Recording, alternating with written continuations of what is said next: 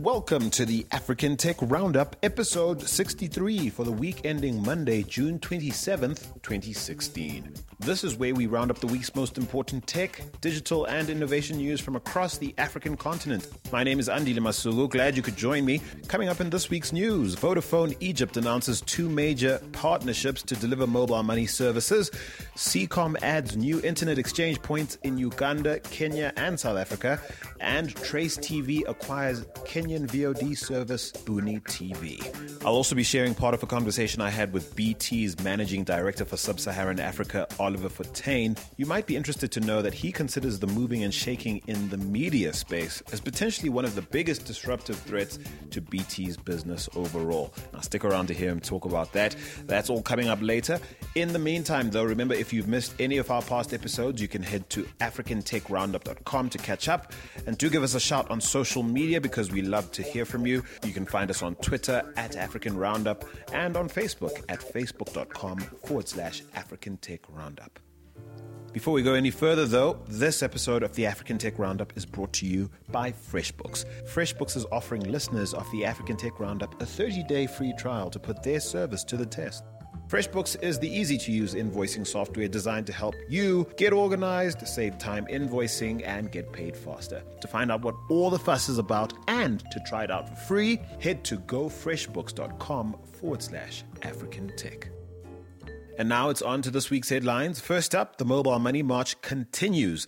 Now, following Orange announcing that they'll be providing a mobile money transfer service for people living in France, transferring money to Côte d'Ivoire, Mali, and Senegal 2 weeks ago, Vodafone Egypt has since partnered with Egypt's largest publicly traded lender, the Commercial International Bank, CIB, to provide mobile money services via their Vodafone Cash service. And now, as it happens, MasterCard is also in on that particular deal, and Vodafone has changed its operating system to a MasterCard system to allow them to provide mobile payment services via MasterCard's network. Now, this high-profile partnership between Vodafone, MasterCard, and CIB is interesting to me because it might well signal a trend towards the consolidation between big-scale incumbents in the mobile telco space as well as large financial services players. Now, I imagine that such partnerships would go a long way to clearing a host of regulatory hurdles mobile telcos face in certain African markets, you know, the kind of hurdles that would prevent them from competing effectively in financial services. Now, what also seems to be happening is large corporate incumbents seem to be closing ranks and consolidating their dominance to make it that much harder for some feisty startup to emerge and disrupt their business. Look, I'd be doing the same if I were them. We'll be watching to see just how effective their defensive strategies are over time. Another large player that made headlines this past week is Seacom. Now, the undersea cable company has added new internet exchange points in Kampala, Uganda, Nairobi, Kenya, and Durban, South Africa. Basically, 3 new exchange points to add to its list of peering agreements across the African continent. Now, other new access points are the Deutsche Commercial Internet Exchange in Marseille and the France Internet Exchange in Paris, which have been added to the list of European Internet Exchange points, which of course it peers. It's expected that these new peering agreements will further enhance the performance and reduce the latency Seacom clients experience when connecting to web services in Europe and across the continent. I also have it under good authority that Seacom is wholesaling bandwidth at cheaper rates than it ever has. And now here's to hoping that we as end users start to benefit from significantly lower data costs as well as improved connection speed and service. Next up, while startup competitions are a dime a dozen these days, some do get me more excited than others. And so earlier this year, the South Korean government invited startups from around the world to apply for the K-Startup Grand Challenge, which will see 40 startups selected for a 3-month accelerator followed by a possible permanent relocation to Korea. Now, here's why I'm excited. Of the 2,439 startups from 124 countries that applied for a place on the program, 357 of these were from 26 African countries. Now, well done, Africa, and good luck to you because applications are currently being assessed and 80 startups will be invited to a bootcamp week, which will be held this August. Following that, 20 winning teams will be chosen to remain in Korea for a further 6 months, and they'll be receiving a financial package to further build their businesses. Great stuff. Look, I rate Korea quite highly when it comes to innovation and execution. on good ideas. So we'll be looking out for African startups to make it into the list of top 40 and later on the list of top 20. Good luck to you all. To East Africa next, where being a journalist is rather dicey these days. In Kenya, blogger Cyprian Nyakundi is being sued by the National Bank of Kenya over a series of posts that he wrote alleging corruption at the bank. Now, interestingly, it's the Central Bank of Kenya that found the post to be defamatory. Now, you might recall that in March this year, the National Bank of Kenya made an appeal to the governor of the Central Bank of Kenya, as well as the cabinet secretary for ICT in Kenya, to intervene in cases of online defamation of banks. Now, the poor banks expressed concern that people were spreading malicious and false information about them and other commercial organizations on social media. And this was information that they felt could potentially cause harm to their operations and basically harm the Kenyan economy at large. Shame, eh? Now, the central bank is no doubt keen to make an example of Cyprian and to probably get other journalists thinking twice before they publish exposés or anything of the like. Now, whether their defamation suit will hold water in court or not remains to be seen, but we'll be keeping a close eye on this for you. Meanwhile, in Tanzania, citizens are discovering that joking about the country's president can land you in hot water. Now, a certain Leonard Mulokozi has been charged with insulting the president on WhatsApp. This is apparently a contravention of the country's controversial cybercrime law, which holds that publishing information with, quote, intent to defame, threaten, abuse, insult, cause public panic, or encourage criminal offense, end quote, is now a criminal offense in Tanzania. Now, if Mulokozi is found guilty, he stands to face a similar sentence to Isaac Ababuki, who was found guilty of insulting the president via his Facebook page and sentenced to 3 years in jail earlier this month, as well as fined $3,190. It definitely does seem that if you have strong views about powerful figures in either Tanzania or Kenya, it might be safer just keeping them to yourself. Man. In any case, to South Africa next, where the boundaries of free speech are certainly tested far more vigorously than most other African states. However, it's Lou Claassen, a Cape Town-based venture capitalist, who I want to talk about. He made headlines last week when he was appointed executive director of the Bitcoin Foundation, which is the world's largest Bitcoin organization. Now, he's set to take up reins there on July the 1st, 2016. Claassen has come out saying he's excited to take up the challenge of helping steer one of the oldest and largest industry groups focused on Bitcoin. His focus will primarily be on increasing the adoption and fostering the development of cryptocurrency, as well as encouraging global decision makers to come up with regulatory solutions for Bitcoin-related matters. We certainly wish him well. To Nigeria now, where it seems MTN Nigeria's woes are far from over. This time, MTN Nigeria is being sued by the Copyright Society of Nigeria, COSON. They're being sued for an estimated $56 million for alleged music copyright infringement. Now, this suit comes after COSON says that various warnings concerning licensing and the payment of royalties for musical works have been ignored by MTN.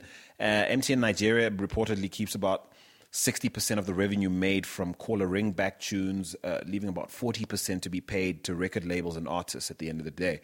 Now, COSON insists that MTN has been less than integrous in paying royalties due to their artists, and they're determined to see to it that MTN pays up. Now, some months ago, you'll recall that we reported on MTN South Africa fielding similar allegations made by the Composers, Authors, and Publishers Association. That was back in February, I think. So, what can we say about you, MTN, except that you're making the news week on week these days, and all for the wrong reasons. Yeah, here's to hoping artists get their monies. What can I say? Now, staying with South African news, one of South Africa's leading public tertiary institutions, the University of the Witwatersrand, a.k.a. Wits University, is surfing the latest e-learning wave by announcing that they'll be releasing a suite of online courses over the next 3 years to enhance access to higher education in the country and indeed around the world, given it's online and anyone can access it. Now, these efforts include massive open online courses, aka MOOCs, that will be launched on the EDX platform. These will be short courses, as well as entirely online degree programs. Now, this is certainly not the first African university to offer MOOCs online, even though they'll be the first on the Harvard and MIT-backed EDX platform, which was established in 2012. I've certainly seen courses being offered by the University of Cape Town, for example, on Coursera. However, it's the scale of this particular effort on Witz's part that seems to trump anything currently out there at the moment. The first 3 MOOCs on the EDX platform will be available within the next 6 months, apparently. They'll be covering health sciences, engineering, as well as project management. They're expected to be free, although if you'd like a certificate of completion, you'll be able to purchase it for $49. But ultimately, if you're just wanting to order the courses and learn for free, you'll be able to do that too. Well done to you, Wits. Well done indeed. Now, finally, French urban TV network Trace TV has announced the acquisition of the Kenyan Pan-African VOD service Booney TV. They did this last week. They say that the acquisition is in preparation for the launch of Trace's VOD platform, Trace Play, which they plan to launch later in 2016. Now, Booney TV was previously part of the Pan-African studio Restless Global, and since their launch in 2012, they're now believed to be one of the largest African VOD services that offer homegrown content. They'd probably make top 3 or at least top 5 alongside the likes of Iroko TV. Now, this week, I'm going to share a snippet from a conversation I had with BT's Managing Director for Sub-Saharan Africa, Oliver Fortuin. Now, among many things we discussed, I asked him what he makes of the trend towards mobile telcos not being content to stay in their lane when it comes to owning media platforms and creating content. Interestingly, he considers media to potentially be one of the biggest disruptors to BT's business. I reckon that aside from competitors like Iroko TV, DSTV, and Netflix, aspiring VOD service providers like Trace TV would do well to anticipate the moves being made by the likes of South Africa's Telkom, which has indicated an interest in starting to dabble with creating content platforms and publishing content themselves, as well as Zimbabwe's Econet and indeed BT, who, by Oliver's own admission, has already in Europe started to work in that space. Here's my chat with Oliver. Take a listen. It's interesting to note that Vodafone's just recently launched or rolled out in Zambia. I think people probably don't realize to what extent the West is invested in the ICT space across the continent, in developing technologies, and indeed in the leading companies in the mobile telco space, in the fixed line space, even in the Wi-Fi space. Yeah, I think, the conversation we just had about Africa charting its own destiny doesn't happen without technology.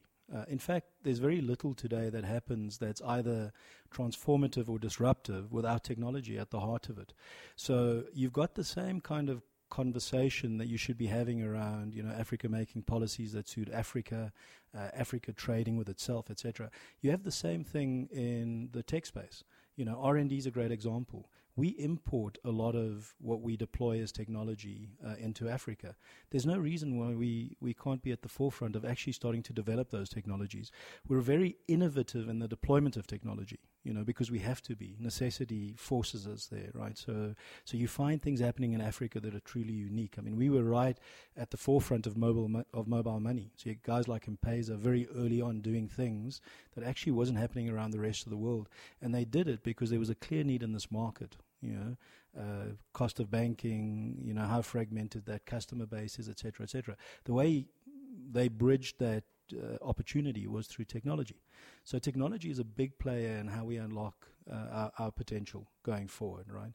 And again, it's one of those things where, as you say, the West is heavily invested in Africa, infrastructure, IP, the software we use, the way we deploy it, the models that we use to deploy these things into business, and how we create new business models. A lot of that does come from the West. We're starting to see more our BRICS trading partners starting to enter that space, and they're starting to import things into Africa. There's no reason why Africa doesn't develop its own robust ICT environment that's capable of export. Yeah, because, for argument's sake, we could M-Pesa as an example of really a Vodafone innovation on the continent, if we're honest. And I suppose one can take the hardcore sort of Pan-Africanist or nationalist view, depending, where you're sitting, and say that should have been us, all us. And I wouldn't lean to that extreme. I do think, though, it's about time those sort of innovations are homegrown and home run, and we don't just jump on board at the rollout stage.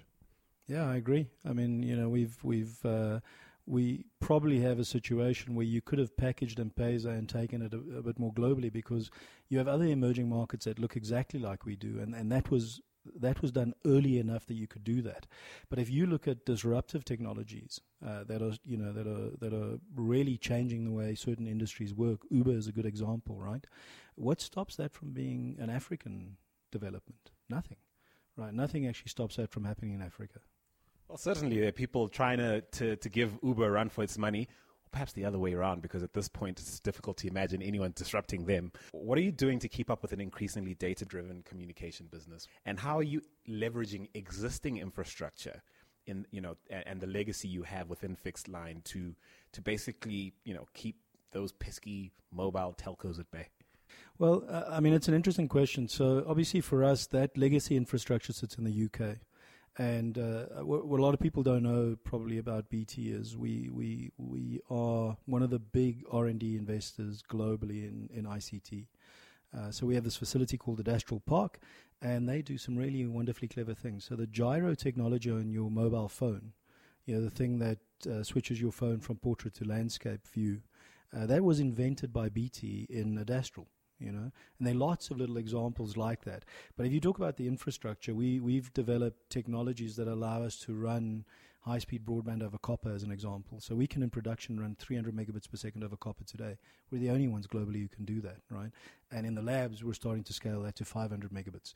So what it allows you to do is, instead of this massive cost that's associated with deploying fiber today, and the business case that needs a big uptake on fiber, for many operators around the world, Telkom included, they have massive legacy infrastructure in copper. You can actually, with these technologies, give that infrastructure an extended lifespan, and do what households need today. Households don't need copper lines anymore for telephony, right? No one does that except maybe the very poorest households. But even those, mostly it's used now for data, right? It's people running ADSL, and they're running ADSL at 20 megabits per second in this country. So we have a great solution for Telkom, and actually we're talking to them about it.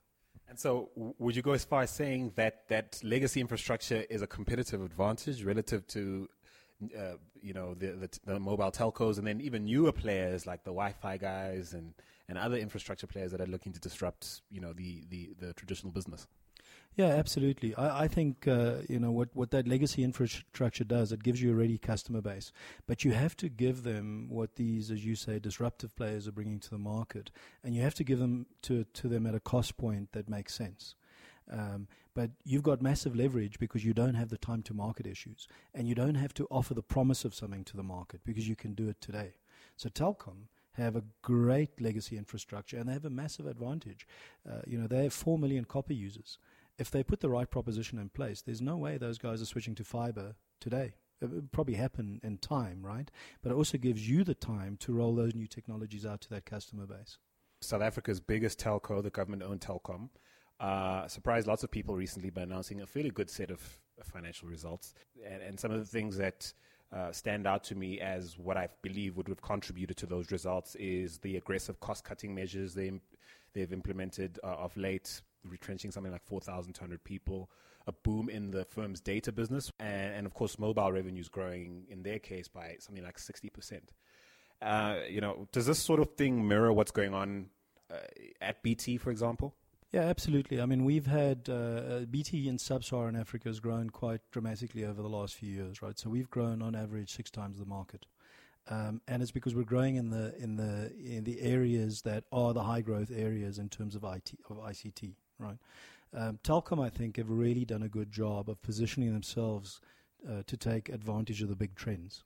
So if you look at the acquisition of BCX, if you look at, as you say, cost containment obviously was a big drive for them, but it wasn't necessarily, I think, only about fixing the bottom line. It was about reinvesting in those areas where growth is coming from.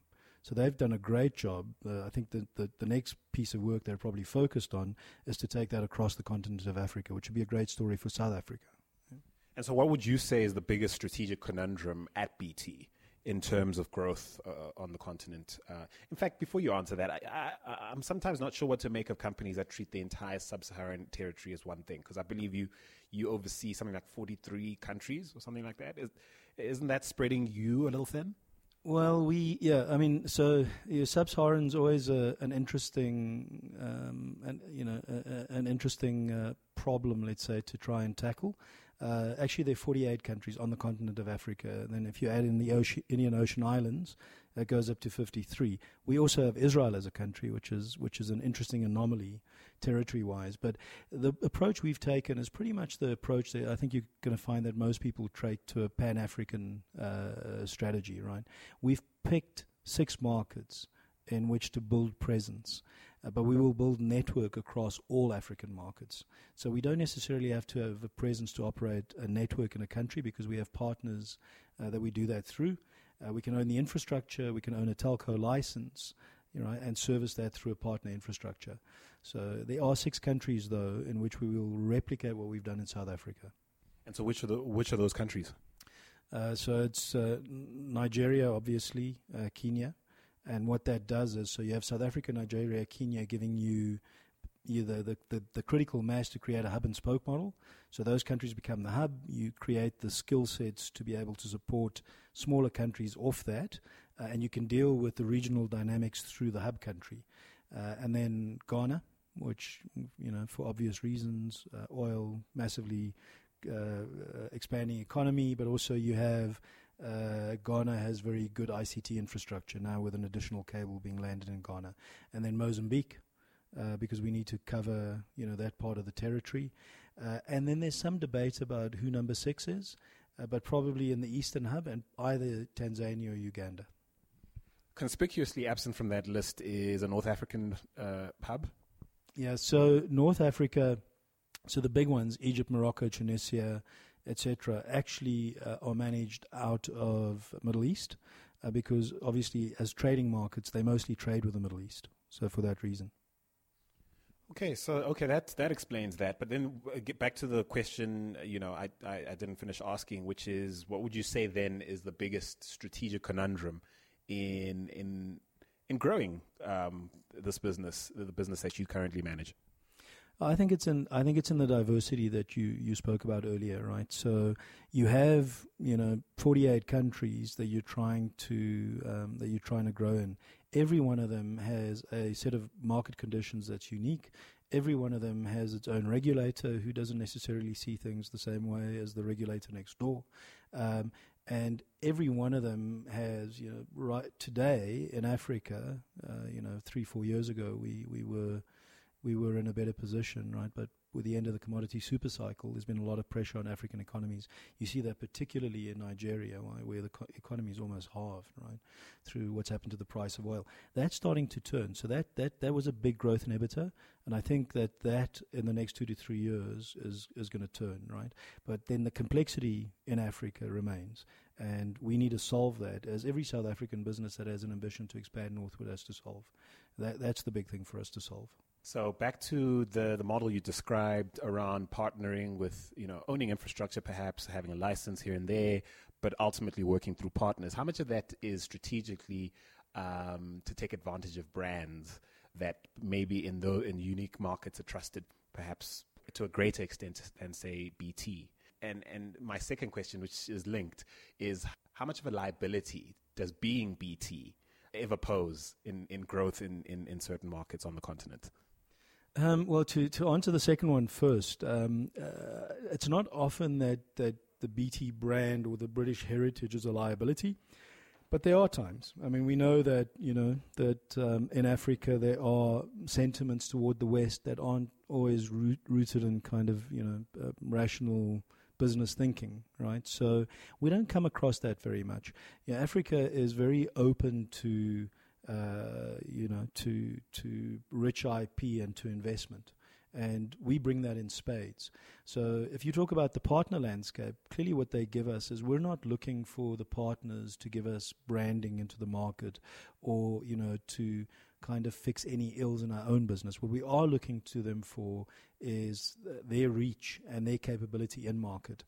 So clearly they've got people in market, they have infrastructure in market, and they have relationships, which for us to replicate that across the markets that, that a few key partners are in would take decades and would take an amount of money that I think we probably never pay back. So the business case doesn't stack.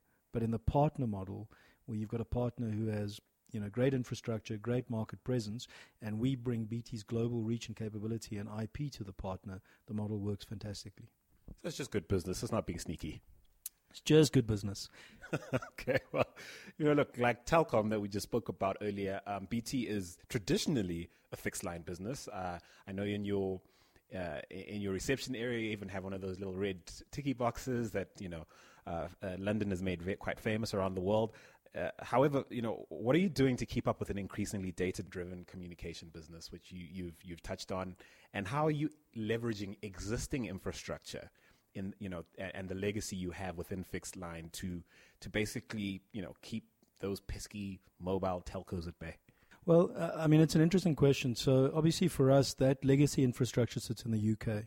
And what a lot of people don't know probably about BT is we are one of the big R&D investors globally in ICT.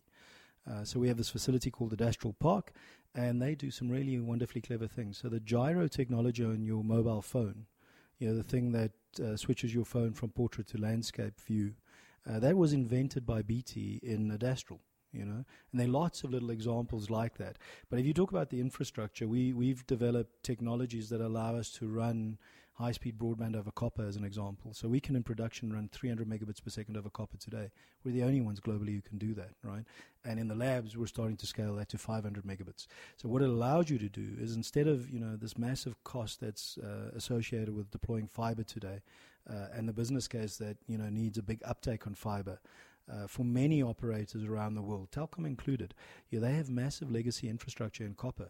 You can actually, with these technologies, give that infrastructure an extended lifespan, and do what households need today. Households don't need copper lines anymore for telephony, right?